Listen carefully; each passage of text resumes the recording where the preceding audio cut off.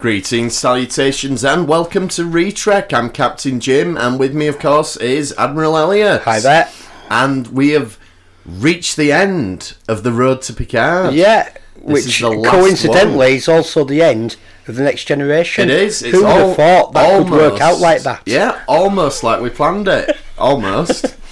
And we might have missed some Picard episodes along the way. I'm sure we probably have done, notably the Inner Lights one, but I think we want to do Inner Light in a bit more depth when we come to it, so we will get back to that. Yeah, we missed all the stuff with Klingons. Yeah, there's loads that we haven't done, but I think we've done quite nicely. Yeah, I think giving a bit of where Picard's journey from when we first saw him encounter at Farpoint to here, where we are now. And this is a really good episode for that, obviously, because it's got all the flashbacks, because we are talking about All Good Things, the TNG finale. Yeah. And yeah, you get them cool bits where you get the past timeline, and we go back to Encounter at Far, just before Encounter at Farpoint. Yeah, really. we actually see a scene that it could have almost been a cutting room floor scene. Yeah. It wasn't. We shot it for this episode, but I think the only sort of big thing that gives the game away is Tasha's hair ain't right. Yeah, and she's a bit.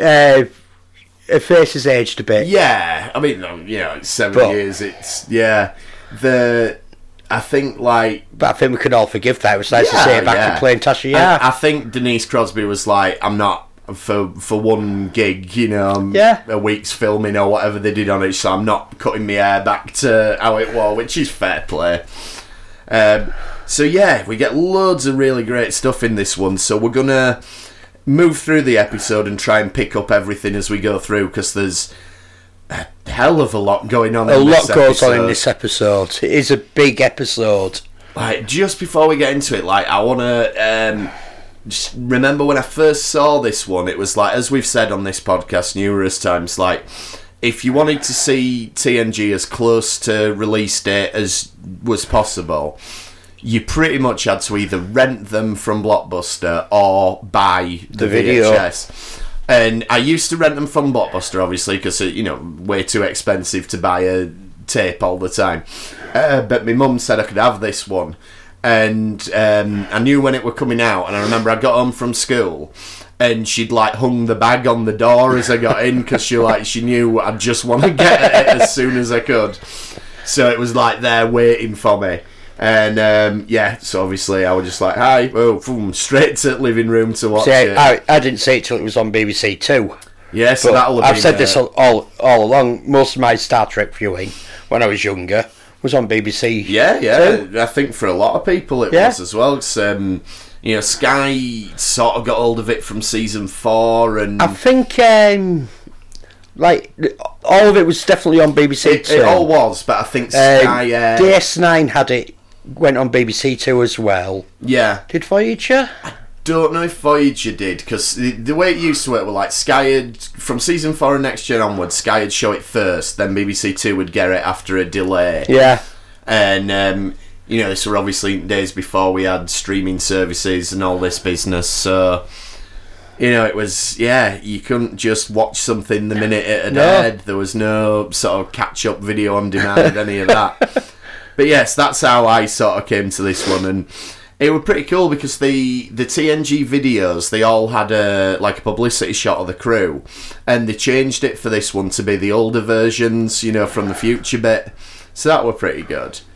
And again, just before we start it, I noticed the Netflix version of this is the extended edition, which they did release on VHS, and I don't know, that might have been the one that BBC showed. I'm not sure. There's going back. Oh. Yeah, exactly. There's one or two little extra 25 bits. Years, 26 years. It will be, yeah. Like the bit where Picard goes to the replicator and he says tea Earl Grey hot, and it says it's not being programmed. Yeah. That was a little bit that was added. And the bit where Q's the old man and he's got the ear horn and he's saying, what, you want your money? And so those bits were added back in for an extended version, but really, it's they don't add anything to the story. No, just it's 2 minutes if that. But I fell for it at the time. I bought the video again to get the extra bits. So, but I think generally in subsequent broadcasts, those bits have been included. So. Yeah, I missed out on buying TNG on video. Yeah, I just bought all of DS9 on video from a charity shop, and they had the TNG in, and I've been buying it a season a week. Yeah, I've done a deal with them. I want it all, put it aside, but I only want to buy it. Yeah. Season a week, and some bastard went in and bought the TNG. I was gutted. Yeah, because that was the thing. It were trying to complete your collection was just ridiculous, because there were always episodes you couldn't find. Like, I remember I had Best of Both Worlds Part 2 and Family on one tape. Well, when I bought my DS9, it was missing 1 or 2 tapes from Season 1. Yeah. But the only way I could get them, I had to buy the whole of Season 1 from someone else. That's it, They wouldn't sell me just the 2 tapes. Yeah. They were just selling a season. Oh, right, yeah. So I give away the other 11 tapes, didn't want to be one of my mates. I were like, for ages, trying to get Best of Both Worlds Part 1, but you just couldn't find it anywhere. It was... And I had the same thing, like... there was a car boot sale near us, and my mum rung me and she says, they've got loads of next gen tapes down here.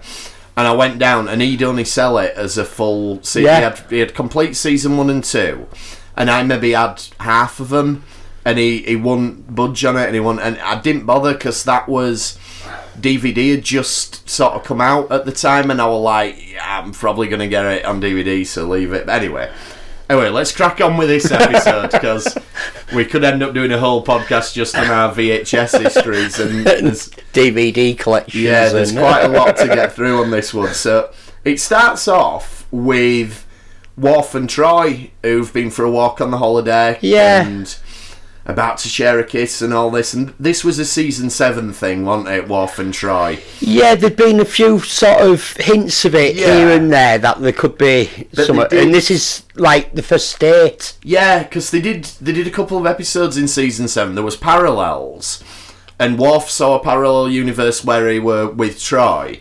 And then Troy had that one where it called Eye of the Beholder, where she saw an alternate reality where she were with Worf. So they both seen the relationship, but it's not really happened until now. And then sadly you don't get any resolution to this. Well, you have even earlier than this. You have the episode, I can't remember what season it is, where Worf has his back broken. Oh yeah.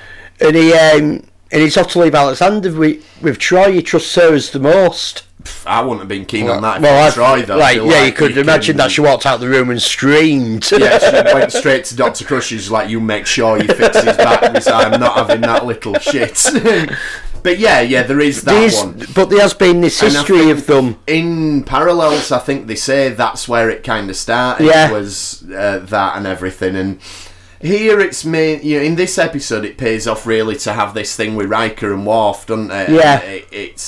It's to give some impetus to that, but you never get. Obviously, TNG finished. Worf went to DS9. Well, no, he did Generations first. But sorry.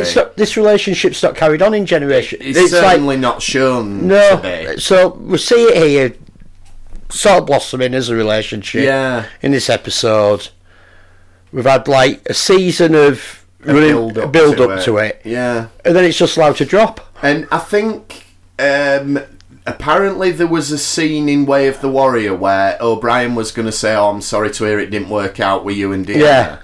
Yeah. But they cut it for time, but even so, that would have been the only kind of acknowledgement we get of it, which it does seem a bit of a shame that they spent a lot of time setting it up and then didn't go anywhere with it.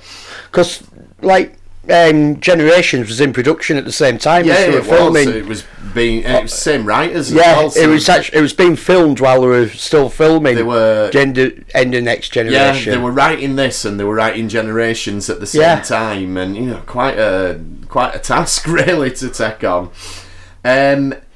So I know a lot of people aren't keen on the Worf Deanna thing, but I thought what we did get of it was alright. Yeah, it could have been an interesting one. There's a really good book by Peter David, Imzadi 2 Triangle, I think it's called, and that is set sort of after Generations, before First Contact, and it does deal with like what happens with this relationship and everything, and there's a lot about Riker in it, and I can't remember it. It's a while since I've read it, but I do remember it being a good read, as most of Peter David's books are. So that one's worth checking out if you want a non-canonical take on what happened, but it's probably the closest we'll ever get now. Yeah, it won't anything else. Yeah. And then Picard interrupts the kiss then and says that he's moving through time. And what I thought were quite interesting is, like, you know, there's a lot packed into this episode. So much so that we join it after it's already started, sort of thing, you know? A normal episode, it'd be something's going on, normal day, and then boom, we see Picard moving through time. Right, he's already moving through time. He's been to the future already, and exactly. The past, so and we're thrown straight into it, and we get, you know, Dr. Crusher's checking him out and everything. Yeah, can't find anything. And then it sort of flash cuts, doesn't it? To you've got the future Picard. Yeah. Now this is it. It's quite interesting, this, because the flash forward here is 25 years. Right. If you do the maths, was it 2002? Yeah. We had Nemesis. I wrote this down somewhere. I've worked out that we're actually about 26 years Picard's going to be set. Yeah, it's the future's 25. Well, basically they say it's 25 years since they were last together on the Enterprise. Yeah. So if you take it from, if it's from this episode, then it'd put it in 2395, which is 4 years before Picard. Right. Or if you say that it's from the last time we see them together, which is Nemesis, 2404, that'd take you to 2404, and that's 5 years after Picard. Or if it's this time on the Enterprise D, then you're getting closer to. Yeah. So we're not far off at all. It's a couple of years we were in that they've done this, which is quite a cool. That they've done it that way. It's worked out well, and he is on his vineyard. Yeah. Which, you know, he don't look to have a beard in the new show. No, but we can. But yeah, it is interesting how it's the cards have fallen with that. And then we get this sort of thing with Geordi and everything, and he's chatting with him. And then we go back to the past again, and this is the bit we were talking about with Tasha. Yeah, it's a nice. He is suddenly in a shuttlecraft next to Tasha Yar. And it's the first time he's about to see the Enterprise. It's almost like the bit with Scotty and Kirk in Motion Picture, like the first time he sees the ship, but obviously we don't spend 20 minutes flying around the Enterprise, because you know, you can only do porn properly once. Yeah, and you can only do it in the movies. You can't get away with that on TV, because it'd have had to have been in a three part. Yeah, part 2 is just the flyover. But it's cool that it's like the first day aboard the Enterprise, first time we see him, and you get the impression this is like minutes before where he first sort of walks out of the shadow in Encounter at Farpoint, and we go back to the old uniforms and remember how horrible they were. Yeah. So it's all pretty cool. And then back in the future, then we find out here that Geordi is implied to be married to Leah Brahms. Yeah, which it really, because basically he made a dirty program of her, and you know, without her permission and everything. Yeah, but they sort of get on the up by the end and all that. Sort of, it's a bit. But once she married, she was married, but obviously he's got rid of her, or maybe he's got Picard to do it. So we know what your feelings are on Picard doing away with husbands. It isn't my feelings; it's a fact. You're right. It's in the script. And this idea of it being Leah Brahms, apparently in the original script, it was going to be Aquiel. You know, from that episode where there's the shapeshifter that's a dog. But they were like, oh no, all the fans really hated that episode, so we won't remind them of that in the finale. Which I think was probably a wise move. Yeah. I don't mind. Geordi's got Leah Brahms, so. And he's a novelist as well. He says, I've read your latest book. Yeah. And it's clearly a fiction book, so he talks about the protagonist. Well, we know he can do holodeck fiction. Well, that's it, exactly. Maybe he's not married to Leah at all, it's just like... Lee Abrahams is obviously into holodeck stalkers. Yeah, that'll be it. So, yeah, Geordie's doing alright for himself. And they decide they're going to go visit Data, who's now... Is he like the Dean of Oxford? Or not Oxford, Cambridge, isn't it? Yeah, is he like the Dean? Or the Professor or something, and he's gone a bit eccentric with his white in his hair and everything. Yeah, it makes it look like he's aged. I quite like that, though. No, it reminds me of, I can't remember his name, the lead singer from The Damned. I don't know. Punk band I'm into. I used to be into. And he had he used to have his hair done with a grey streak. Yeah. And it's like, for years, I think everyone thought, it was a grey streak because it was always there. Yeah. And as he got older, his hair didn't have this grey streak anymore. I saw as mate Sorden yesterday, and he's got like almost a kind of light brown, almost gingery streak. And he says that he hadn't dyed it.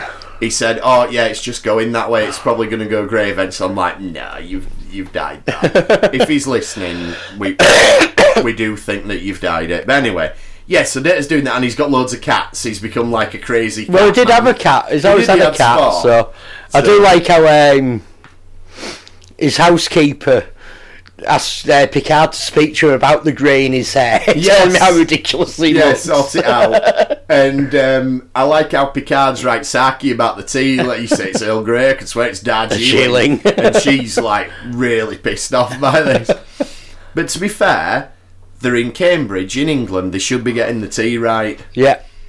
Though I think I'd prefer a Darjeeling over an Earl Grey if I were given. I quite like Earl Grey. I'm not a tea drinker. You see, I like tea, but I like my coffee. I like Yorkshire tea, and I just like English breakfast tea. Like if you go any of these places where they're like, do you want this? Do you want that?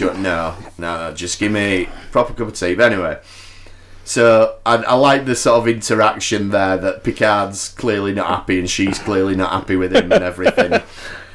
So they're sort of talking to Data, and basically they kind of think, this is where we get the sort of first references to this Irumodic syndrome. Yeah, he's got some sort of... It sounds like a degenerative brain disease. It's what his mother died of, isn't it? Oh, is it? Yeah, it's the same disease his mother died of. That's interesting. So it'd be...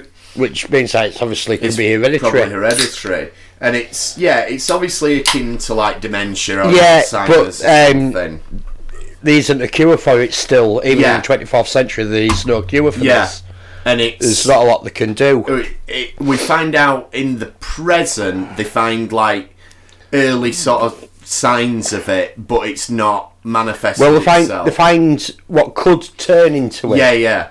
So it's this interesting thing of Picard sort of saying to Beverly, my future's not set and all this, but on the other hand, we are seeing it play out where he has got it, and it creates this kind of sense of, is Picard right? Is what he's saying about this anomaly and everything, is that going to be true? Yeah. Or can we actually trust his judgment? And it's a nice kind of play between their loyalty to Picard and their acceptance of the reality that he might not actually know what he's doing. They do actually say this when they get up to the past there, don't they? Yeah. With he says, I might know a captain. I have some pulse. Still, at least I used to. Yeah. And it turns out when they get there, it's the pastor and it's Beverly Crusher. Beverly Picard. Well, Beverly Picard now. Yeah. We find out that they did get married, which I think is quite nice, but they've been divorced. Yeah. It's, again, this sort of comes a bit out of left field with Beverly and with Picard, because as we've talked about in loads of them, there's always been a thing. Yeah. But they never quite push the button on it as a story. What's the episode? What's it called? Attached. Yeah, where they... And they realise that they both do have attraction for each other. But they kind of... And a sexual attraction for each other. But they don't act on it there. Or Picard's ready to act on it there. Yeah. Beverly isn't. And so everything is there for it to make sense. Yeah, I'm not saying it doesn't make sense. It does. What I find odd is that, like, you have obviously in the future bit they're married or were married. in the past bit, Beverly does kiss Picard and she says, you never know what it'll hold, which implies this is going to go somewhere. Yeah. And again, none of the movies even touch on this. They almost have a couple of them, like replacement love interests for Picard. Yeah. I mean, I know there's Anne, she's in Insurrection. That's very clearly a romantic attraction, but there's, I forget her name now, but the lady in First Contact, and they never do anything. Yeah. But it's kind of, there's a bit of something between them, and I think it's a bit of a shame for... Like, I hope that they do touch back on this with Beverly. And I'd be quite happy if they've been married at some point and divorced. Yeah. That they touch onto this timeline and keep it there. Yeah, I'd like that. And I like that even though they are divorced, they clearly still have affection for each other and respect for each other and everything. So I think it's handled really, really well. And then this is sort of contrasted with, you've got the more experienced Picard in the future who his friends are having to question his judgment. Yeah. But then in the past, you've got a crew who doesn't know him. And so they're being pushed questioning him. Yeah, he knows, he's remembering them from the future.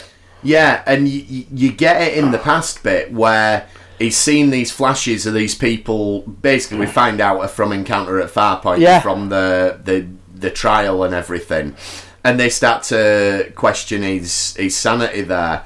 And there's a couple of other nice touches in the past bit, like where he talks to Worf about security, and then Yar says, well, hang on a minute. Yeah. And he's got used to, obviously, Worf being in charge. And then the plot sort of starts to come together around this time, because in the past and in the present, they're sent on a mission to the neutral zone. No, he diverts the neutral zone in the past. Sorry, he diverts, yeah. So we're seeing similar things are happening. Yeah, in the present, they're sent on the mission because the Romulans are moving. Yeah.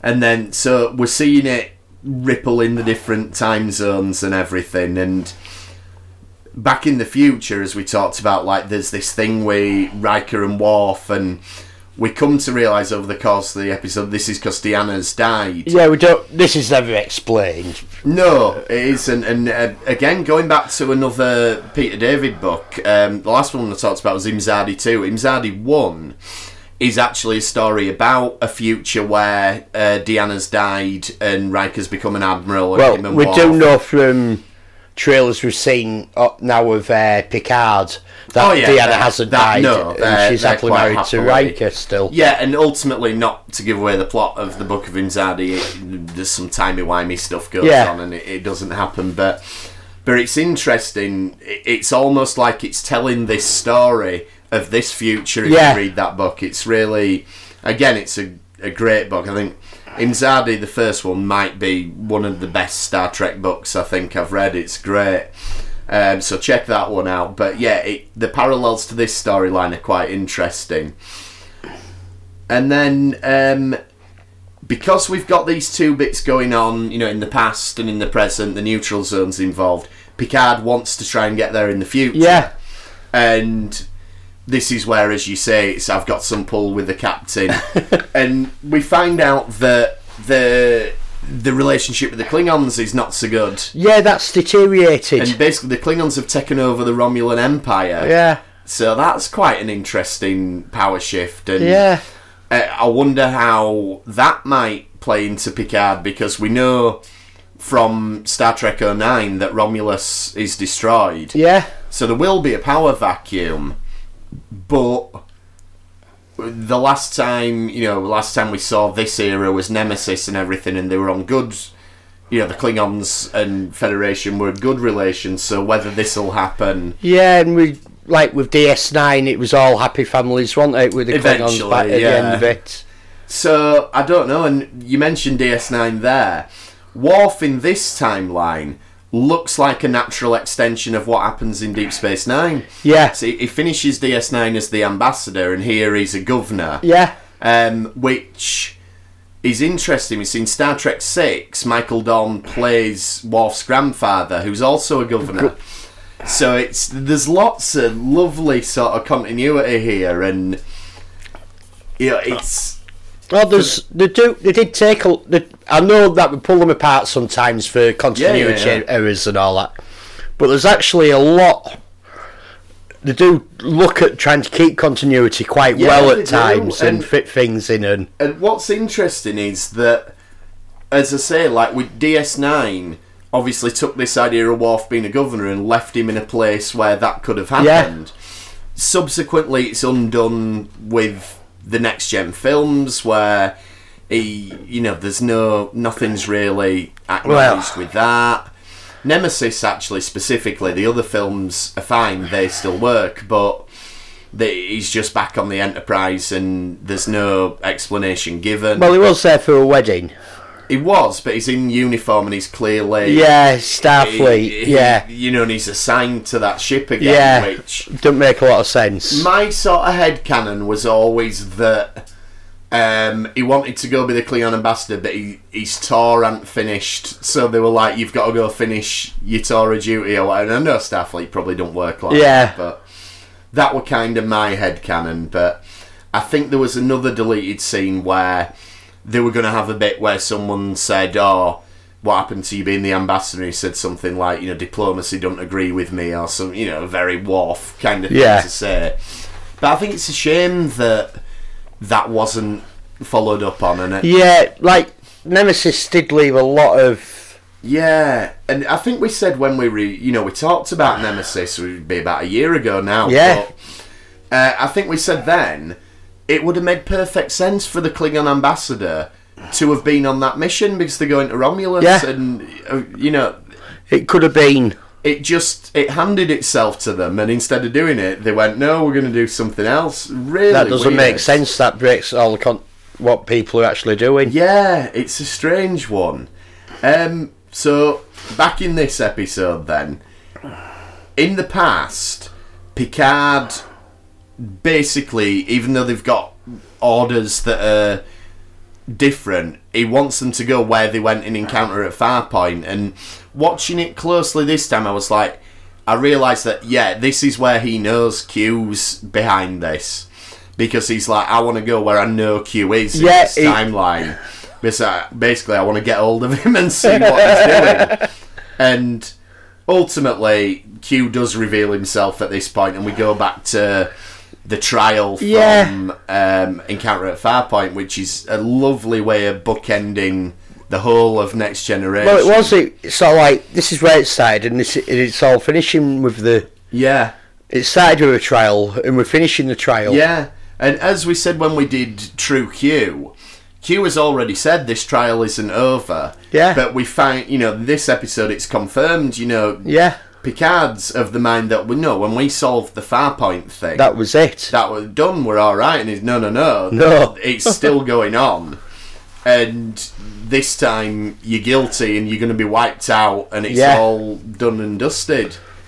And, this is where it gets really interesting. I'm going to try and sort of pick apart the chain of events and everything as we go through with the time jumps, but Q's responsible for Picard moving through time, so we get this great bit where I'll answer 10 questions. Yeah, and he goes, are you responsible for me jumping through time? I'll answer that if you keep it a secret, if you don't tell anyone else. And that's obviously, the Q Continuum don't approve of him. No, well, the Q have said that they're finishing the trial, finishing them, and Q's decided to help him. Yeah, exactly, and this is the thing, Q really is kind of the hero of this story, because if he hadn't have done this, there's no way Picard would have worked this out. No.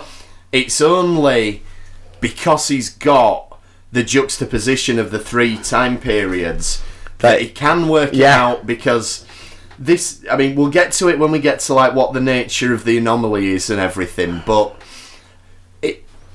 I think it's one of them where you've just got to not think about it, because it is a bit of a head scratcher whether it works as such. Does work. It does. A lot of it does, but there's a couple of things I'm going to pull up later on. But I did notice that Q's had his chair upgraded in 7 years. Yeah. I just while I was watching this, I thought, hang on, I'm off to have a quick look at Encounter at Farpoint and see the difference. and his chair has these lovely gold arms on them. Right. In this episode. Oh, were they not there back in the day? No, they were looked really bad plastic wood. Okay. Well, that's probably because the budget's probably gone up this slightly. This is a hit show now, so you can. And you're not making a pilot. No, that's true, and probably, you've got. It's the last episode, so you don't have to save money for anything, so we can get you a gold thing. And one of the interesting twists is he says you'll be destroyed, but it'll be your fault that you're destroyed, and the meaning there, you could take it one of two ways. It could be humanity will be destroyed, it'll be humanity's fault, but he also means it will literally be Jean-Luc Picard's fault. He's literally telling him, no, this is this is you. You do it. And obviously we get to that and we find out how that all works out. But Picard realises here that Q is giving him a chance to save humanity. It's, you'll wipe yourself out, but I'm allowing you to try and undo it. And I think that's the most sort of altruistic we've seen Q, and the most kind really towards Picard. He's not playing games with him really here. I get this. Obviously, he's jumping him around. He's helping him as much as he can get away with. That's it. Within the queue, because the queue have sentenced them. The basically, jumping around in this instance is not Q messing with Picard. It's necessary. He's putting him where he has to be at the right times. Yeah. And if he pieces it together, it'll be right. Even more so as we get towards the end. I remember I was watching it and thinking, it's really convenient that he jumps to that time at just the right. But of course it is, because Q's doing it. Yeah. So that's a good one for the writers. They've covered the back with that one, and it's not an error. And I like that. I like that we've talked a lot about how Q's changed. Yeah, he has. Q, if you watch this on Netflix, straight afterwards there's a Jonathan Frakes special where he looks at... that was on the special edition video. And it's the making of this episode, which shows you that they're making... Which, I know that they were making Generations at the same time. Yeah. That's actually parts that they'd filmed. Yeah. But they call Q the villain. Yeah, he's not in this. I think Q was the villain in Encounter at Farpoint, without a shadow of a doubt. And in some other episodes. But as it's moved on, Q has become less and less of a villain. No, he has. He's absolutely an ally here. And he has some episodes he's just mischievous and goes to... But this one, his agenda is, I want Picard to save humanity. Yeah.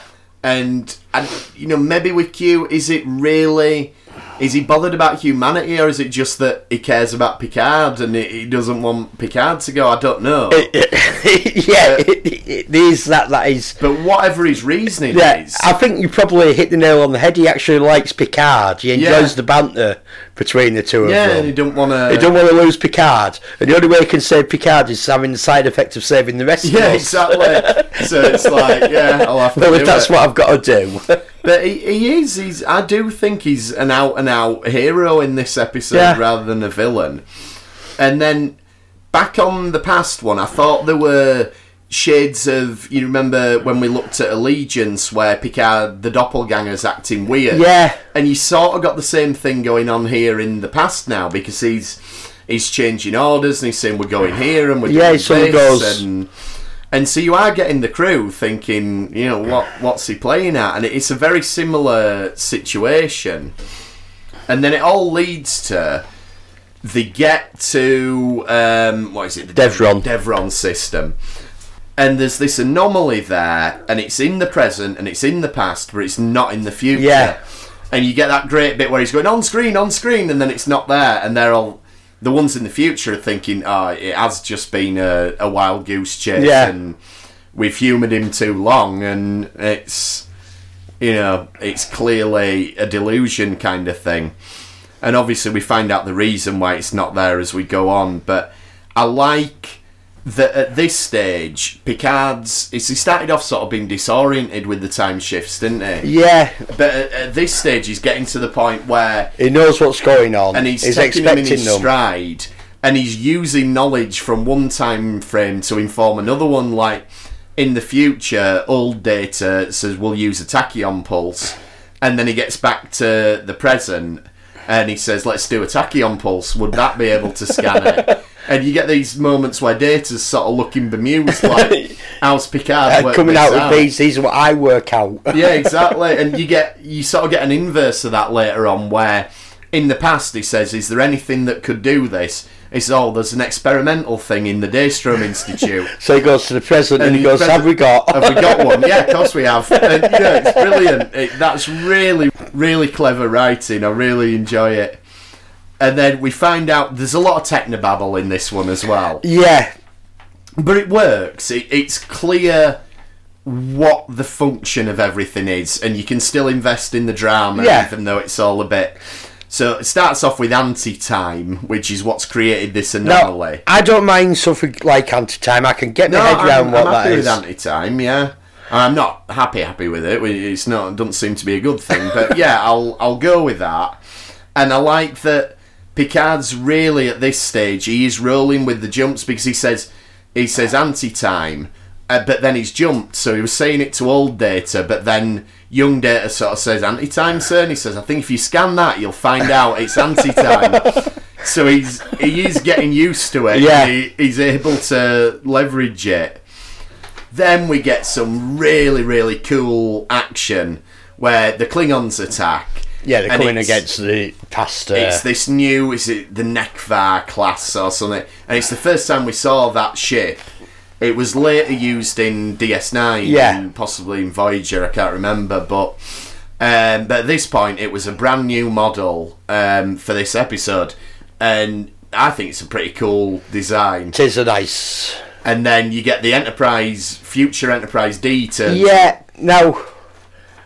For a long time, I was disappointed with this. Yeah. Because I thought, 25 years, and you could have done a future Enterprise. Yeah, you could definitely. But then I was looking back on it now, and I thought, they had generations in production here. Yeah, they did. And decided the Enterprise D is getting blown up. Yeah. And they've actually been quite thoughtful not doing a new Enterprise. Yeah, because they just tying the hands of the future movies. Yeah. Let them decide where it's going. I suppose, to some extent, it's a budgetary thing, because if you'd have had to build a brand new model of a new Enterprise on a TV budget... Well, we've done it with the Klingon ones. They have, but they probably knew, they'll be used in DS9 or whatever. And also, if they'd have built an Enterprise E on a TV budget, would it have been good enough to stand up to scrutiny under the movie cameras? Well, that's the thing. Should it have gone to the movies, and then you sort of tying the hands to how it has to look in the movies, let them. I think the look with the 3 nacelles, and there's a couple of other embellishments. So there's a big bloody cannon down the side of it. 3 nacelles. For a long time, Gene Roddenberry said that you had to have even numbers of nacelles. Yeah, because they had to be in view of each other. Yes, to create the warp field, which is why the Romulan Warbird has got the massive hollow in the middle. But they kind of dropped that, didn't they? Yeah. It's... And they've dropped it like single nacelle ships shouldn't work in the same way, Saladin class. To sort of voice something that we hear far too often on the internet, but this isn't Roddenberry's Star Trek. Yeah, at this point it's Rick Steinbeck, who I love Rick Steinbeck's work. Rick Berman, you mean? No, Rick Steinbeck. Steinbeck. Oh, is he the designer? Sorry, I thought you meant the showrunner. No, Rick Steinbeck's designing them. Steinbeck at this point is like his official title was head illustrator, right? But he basically designed the ships and And he's outdone himself on this episode. So say we got the new Nekvar class, we've got the Pasteur, which is it's an update of a TOS ship, isn't it? Yeah, it's jazzed up and made modern and everything. I love that design. And we get the Enterprise D, and when I've looked at it, I say, it always annoyed me that they didn't do something new, and they just I thought it was lazy just sticking an extra nacelle on and a big gun underneath. Yeah. And it's got little wings out the bottom of It has, yeah. From the bottom of the pylons. But thinking on it now, it's like, no, actually, you've done what you could with your model on your budget. It's not CGI, bear in mind. These are... No, they've added to the model. Yeah, like, I think these models, to do sort of like, probably the Klingon ones it'd be about 25, 30 grand. Yeah. For like the Enterprise, you're talking hundreds of thousands. Yes, I mean the primary model that they used was enormous, as big as a car or something practically, and to add to it. And what they do with it in this episode as well is when it comes in to make the save, it comes in sort of vertically. Yeah, which I thought was nice. They haven't gone with the... Yeah, and we've never really done that certainly not on Star Trek. Yeah, it's always at the same. A lot of the time, it's at the same plane. Yeah, and that was brilliant to see him do that. Space is all around 360 degrees, and you'd come at an enemy ship where you're going to get the biggest surface area, and if you come at it on the same plane, you're only going to be able to snipe the bridge or you're knackered, really. But so I really like that, and I think that's probably a bit telling. It's finale budget. We can do something like that we've never been able to do before, and it's a really, really good sequence. I think looking at Jonathan Frakes now, I think they were maybe a bit unfair on him in this episode with how grey they thought he were going to get. I don't think he's quite as grey as he is, and I think he's the one. The aging makeup is maybe the least realistic. Yeah. It looks like someone who they've greyed up his beard and they've greyed up his hair and everything. But I like it's Admiral Riker and he makes a save. And I like the fact that they've also gone to the length of new uniforms for one episode. Yeah. Do you have to make 25 uniforms for this? 20? Right, okay. To do this episode. It's 25 new uniforms. That's a big investment as well. And it's for a one-off. Yes, it's not the uniforms they're later going to use in First Contact. No. It is just for this. But if you look at these uniforms and look at what we've seen of Picard, there is a lot of similarity. I mean, Picard, they've got the colour on top and then the black lower down. But the design, if you ignore the colours for now, the design of having like a divide at the shoulder level and the rank pips above that and the com badge below it is very similar to what we're seeing in Picard, as is the design of the com badge itself. So again, I think they have looked at this. Yeah, and they thought, well, we're not going to copy it. Obviously, we've got better budgets. Yeah. We are making our own thing, but let's take some of these design aspects and sort of like it is an alternate future. Yeah, that's so things are going to be different, but there's going to be a through line. And I liked in DS9's The Visitor when they have future bits, they use these uniforms and these com badges again. Like you have Captain Nog on the Defiant, and it's a reuse. Like obviously at the time I didn't know they were reusing them, but no. But so there's a lot of interesting nice fact. touches. 25 new uniforms were made. Yeah, I bet when they did it in DS9, I bet they didn't do new ones. I bet they just fit people into whatever they had left over from this. Yeah. Like in Generations, where you've got Frakes is wearing Avery Brooks's uniform because they couldn't make, and you can tell because it only comes up to his elbows practically. And then future Picard, then they sedate him because he's adamant they're not going to leave. This anomaly's going to appear. They sedate him, and then we sort of jump back to the present, and you've got this thing going on. Geordie's regrowing his eyes. Yeah. And Nurse Ogawa loses the baby, which is quite dark, really. Yeah. I suppose the end of the episode it gets undone, doesn't it? So everything of this episode is undone. We finish where we started, don't we? Yeah, so, nothing. At the end of the episode, none of the episodes happened. Yeah.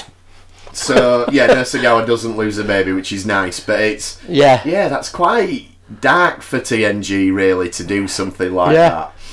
And Geordie regrowing his eyes, like perhaps it's implied that whatever happens to him in the present is why he has different eyes in the future.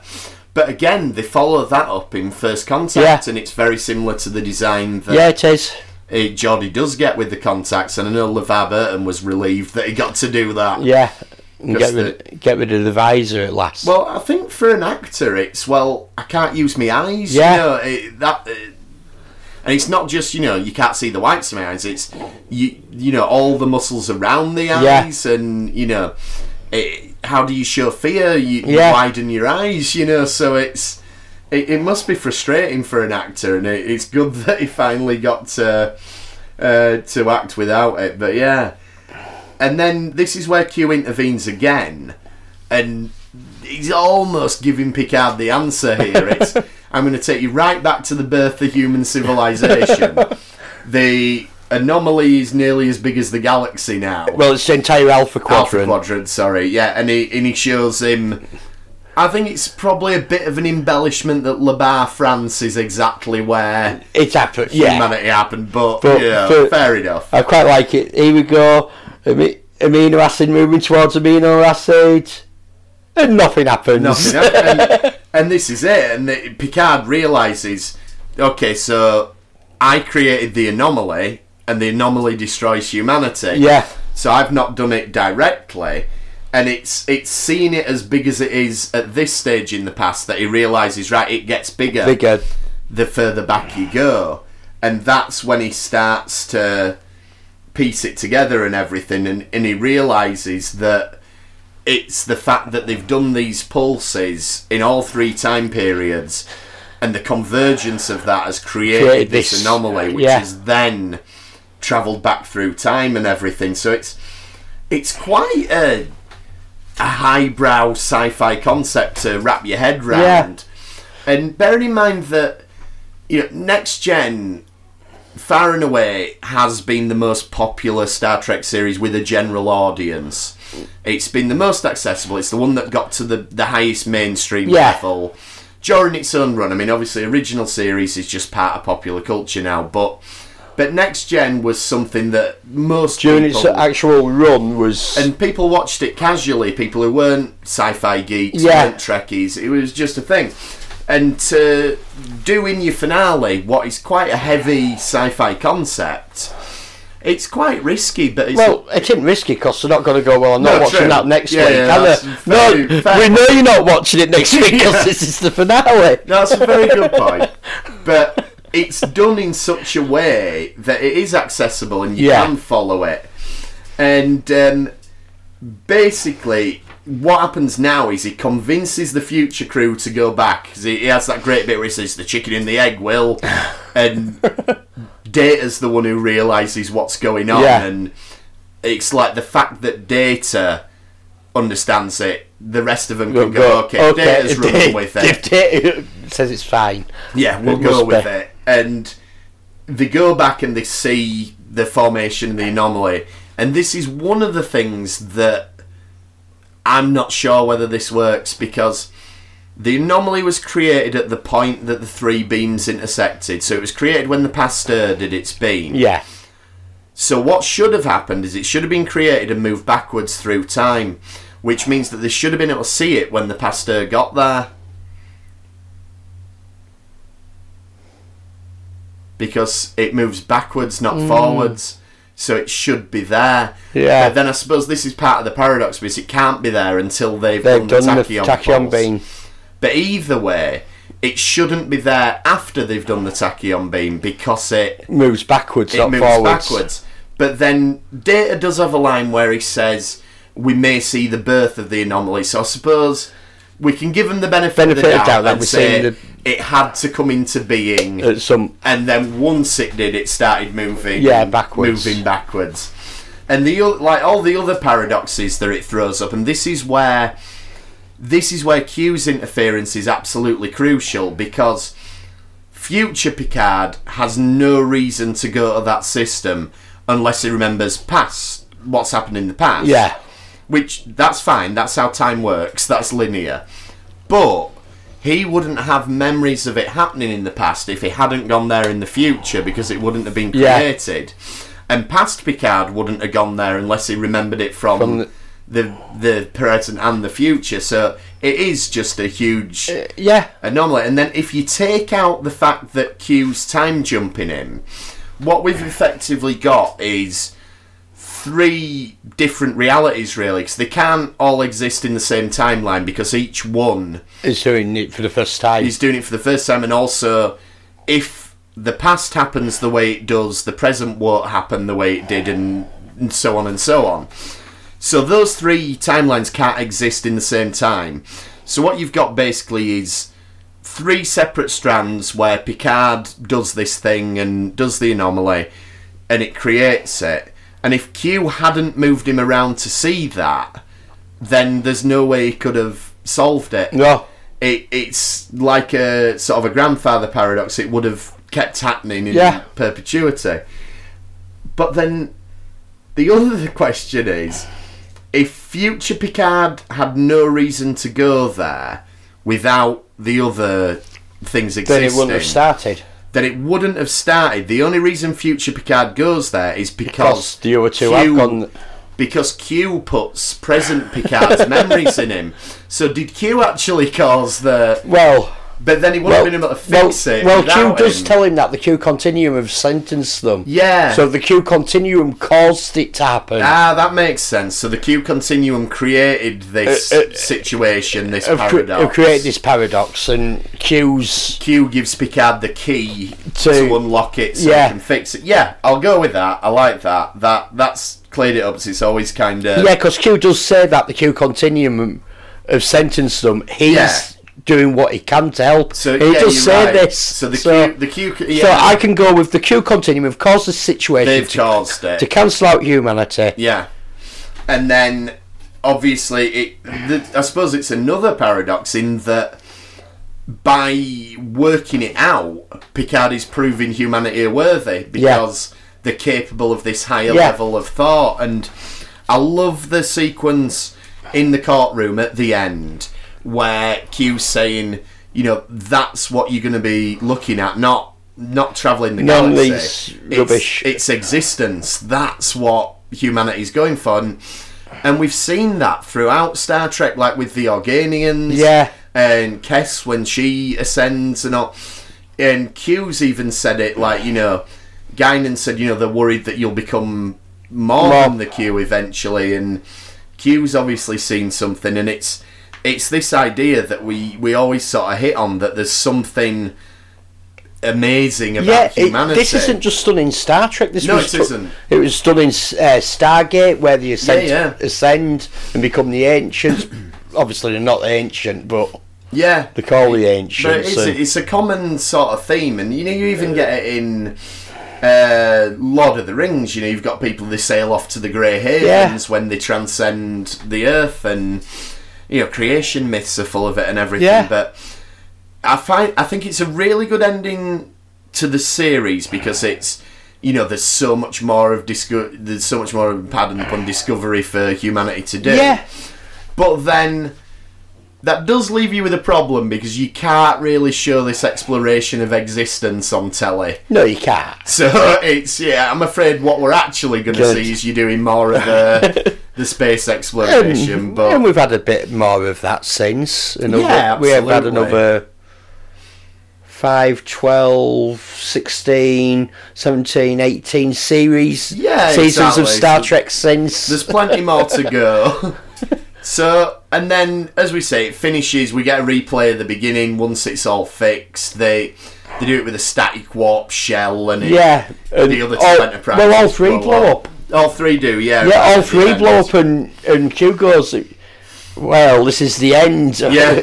All good things must come to an end. Yeah, good title drop. And the blow up, but then it reverts to... Yeah, it goes back and they've solved it. And that, again, that's paradoxical, isn't it? The episode hasn't happened. Yeah. But Picard, though, we find out, does tell everyone about it. Yeah. And... no one else has any recollection. Yeah. It's just... So Picard's confident enough this future's not going to happen, but he's doing it for their own benefit, really. You don't want Riker and Worf to fall out, and obviously you don't want Deanna to die. They presumably don't want to divorce Beverly, or maybe he don't want to marry her, and that's why nothing possibly nothing comes of it. He thinks, well, that were a waste of my time. And then it finishes with that lovely scene where he joins in the poker game. Yeah. Which is a nice, we've seen the poker game over and over again. Yeah. Picard's always been absent. It's like you're always welcome, and you go. Yeah, sure. I do like it where before he walks in and they go, Riker, that's 4 hands in a row. How do you do it? And he goes, I cheat. Yeah, and that's obviously a wink to the audience, isn't it? It's how does Riker win when there's someone who can see through the cards and someone who can read minds? Yeah. Data who can do all the who can card count all bloody exactly. So yeah, it's just a lovely, lovely scene, and it does a nice pan out from the table to the Enterprise, and there's sort of stars or nebulas or whatever, and it's a lovely final shot. It is a nice pull out. The only thing, and this is just how TV were made, how they superimpose the credit, the executive producer credit. And we don't really do that anymore in TV now. We let the final shot of the episode speak for itself, and then we go to credits. And I think maybe it'd have been nice just to leave the image and fade to black or whatever, but that's just not how it was done. It was, no.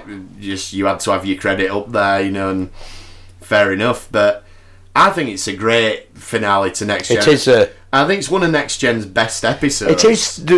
They literally did save one of the best till last. They obviously had a great budget for it. Yeah. I can't really remember season 7 as having been cut back on budget throughout. No, I don't think so. Yeah, because you did used to get that a lot in TV. That you'd have a budget for the season, and if you spent. And your budget might be like 26 episodes, might go, right, you've got 26 million. Yeah, but if you spent 4 million on one episode, then you had to pull that back from. Yeah, exactly. And season 7's got some pretty big, we mentioned Eye of the Beholder, and in that episode, they build a set that's meant to be. It sort of shows them looking down the nacelle, and so that's a new set. And. Will Wheaton's been back twice this season as Wesley, and the previous episode we had all the stuff with the Maquis and Ensign Rowe came back, so they don't look too askint. I mean, that was a bit of a waste of time, wasn't it? All the setup with the Maquis. Well, for what it ultimately led to in Voyager, it was. But DS9 did some good stuff. They did do some good stuff. DS9. DS9 did it properly. They did, yeah, and I think. The hope wasn't it, at one point that Michelle Forbes was going to join DS9, but ultimately she didn't, and they created the character Akira, so they sort of sent her off in this Maquis episode, but would have been interesting to her. I think they brought her back in the books, but yeah. So no, I mean, I do think it's a really, really strong episode. It is a strong episode, it's enjoyable, it's fun, It's good that it's a Picard episode as well, which is the way it should be. Yeah. I mean, DS9's more of an ensemble piece. I mean, there's Sisko is the main focus, but it is more ensemble, whereas this is Picard from this is a Picard episode. This is a big Picard episode. Yeah. But they give all the support, everyone else has the roles to play properly. Absolutely. There are a couple of other bits I picked up, just in terms of trivia and bits we find out. Warp 13 in the future, which... Yeah, well, it's almost going back to TOS warp skills. Yeah. Have they decided, we like the old TS warp skills, instead of keep saying, because it gets silly, because we've said warp 10 is the threshold. Yeah, warp 10 is, you're in every... place in the universe at the same time. It's the infinite improbability drive, basically. It's 10. So warp drive sort of it climbs steadily, sort of through 1, 2, 3, 4. But it gets really steep. Does this curve? Yeah. The closer you get to 10, so you start getting warp 9.5 and warp 9.6 is a huge. Yeah. It's almost the difference of warp 1 to warp 9. What I'm wondering is, if we accept that you can't go faster than warp 10, or what we conventionally call warp 10, what they must have done is got to the stage where their engines are that good that, like you say, the difference in warp 9.5 and 9.6 is that big that we now need to have a new scale to look at it. Well, it's going back to, because in TOS they went at what, 12 and 16 and all sorts. Yeah. At different times, and that's been explained that they use a different scale. Yeah. How they did it, more incremental. So they probably maybe thought, well, it does get confusing how fast is warp 9.875 to warp 9.9. Yeah, like, because Voyager goes at warp 9.975. Yeah. So, yeah, maybe it's just that gap between 9.975 and 10 is big enough for us to go, okay, we're going to call that warp 11. Well, it is big enough, because... Yeah. So, that must be what it is. Because the maximum warp 70 years to get home, compared to immediately... Yeah, exactly. There's a lot of difference, yeah. So yeah, it's. I can give that away. Oh yeah, I'm happy with it. And it's a nice, easy shorthand way of going. Technology's moved on a lot.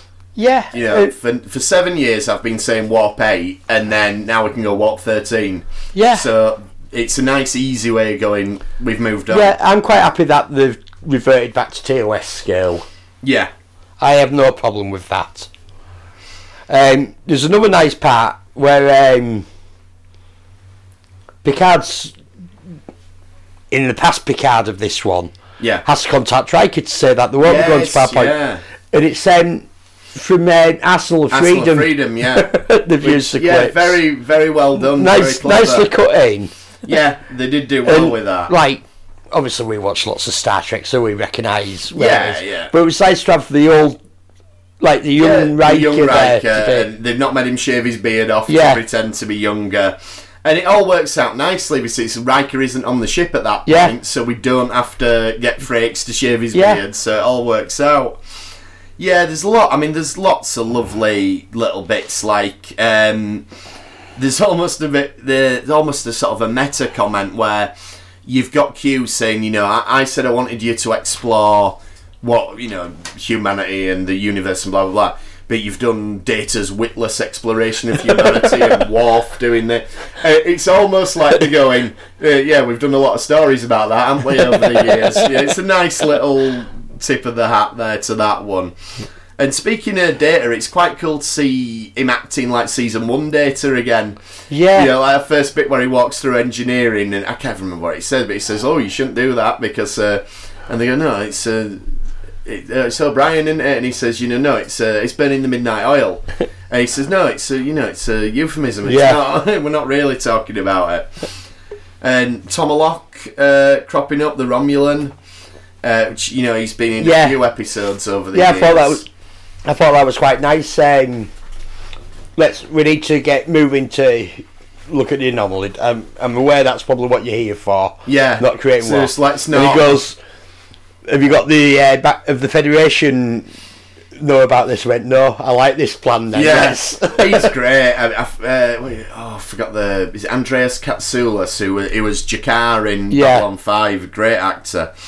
And he often played a murderer in 80s films. Yeah. I think he was the murderer in The Fugitive and the murderer in some One Way, Michael Douglas. Anyway, I do like him as Jakar. I'm a big Babylon 5 fan. Me too. Yeah, Jakar's an amazing character, but we'll get onto that one day maybe. And then it's just there's very few things that I would pick up as that I don't like. Like, I suppose the only bit that I think stands out is where Q says your trek through the stars, and it's like, oh, come on. No, I quite like that. I quite like that. I thought that was quite a nice touch because Cochrane does it in. Yes, he says some kind of Star Trek. Yeah, he does it in First Contact. Have you heard about this thing that people do at the cinema? And apparently it's like a sort of a subculture thing that people do. And they go to the film, and then if at any point in the film a character says the name of the film, they stand up and clap and then piss off and just leave the cinema.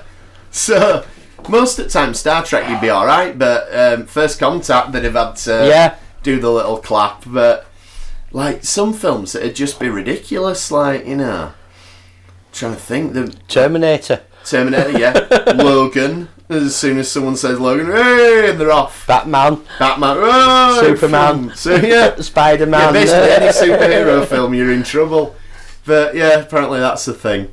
So no, I've not heard of that, and I will not be joining that I would love to see it, though. I won't be doing it, but I'd love to be in a screening where that happens, and yeah, just to watch them do it. But anyway, if they want to waste the money doing it, that's fair enough. If anyone who's listening does that, let us know, and link us into your Facebook group or something, so I won't mind seeing footage of people doing that. But anyway, so that's pretty much all good things then. I mean, we could go on about how great it is for hours, but yeah.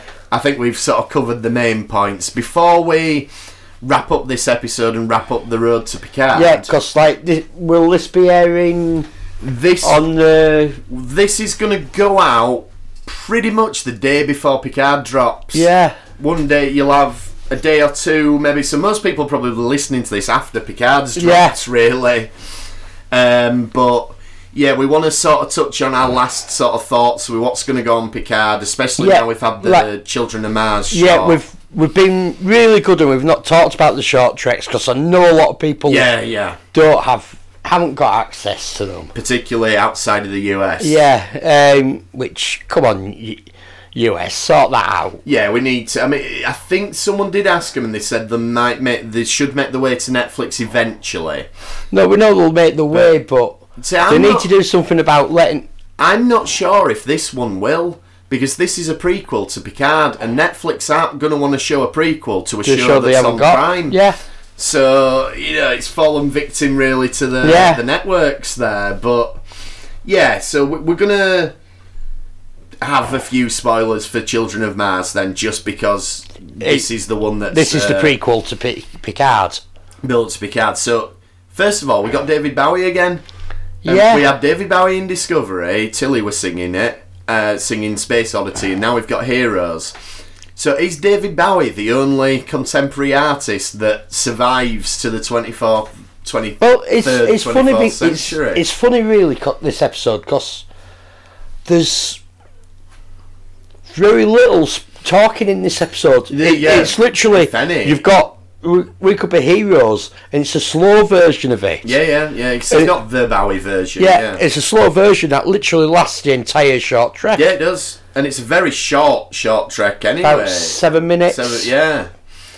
And so it's basically the two girls bullying each other at school, and both a parent of each of them works on Mars, and then Mars is attacked by what rogue synths is what it says on the news report that we see. So we're assuming that this is going to tie in with... And also it has... you don't hear anything from Picard, but it has a shot Picard, of and it goes... Picard. Admiral Picard devastated. So we're guessing that this is before... a good few years before Picard, because he's still an Admiral. Yeah. He's still in Starfleet. Well, I've been wondering, with this first part, the two girls. Yeah. I wonder if them two girls are going to crop up in Picard. Are we going to see them as older characters? And going to be, because we know that there are some. Yeah. So I wouldn't. I don't know if you call it his crew, but his band. Yeah, and it has these people. So I'm wondering if them two are going to be part of it. Or one of them at least. Yeah. Could well be. I had that thought. And then the other thing is the synths. Are we assuming that the synths are going to be whatever that bunch of robots we saw in a Picard trailer with the numbers on the heads? I think it could be. And then we sort of, synths, have they been messing with Lauren before? And yeah, is this assumed type android? And what we were sort of getting at is, Data's dead in the timeline, and Data is the only machine that we know that the Federation has recognised as sentient. So does the fact that Data's now dead open the door for people like Commander Maddox who want to mass produce that technology? Yeah. And if that's the case, and they create what's essentially a slave race out of androids, is that what leads to Picard leaving Starfleet? Is it the rogue synths that have attacked Mars? That seems to be what it is. So that gives you So from that, you sort of have to think, hold on, is this a rebellion because they have been enslaved? Yeah, quite possibly so.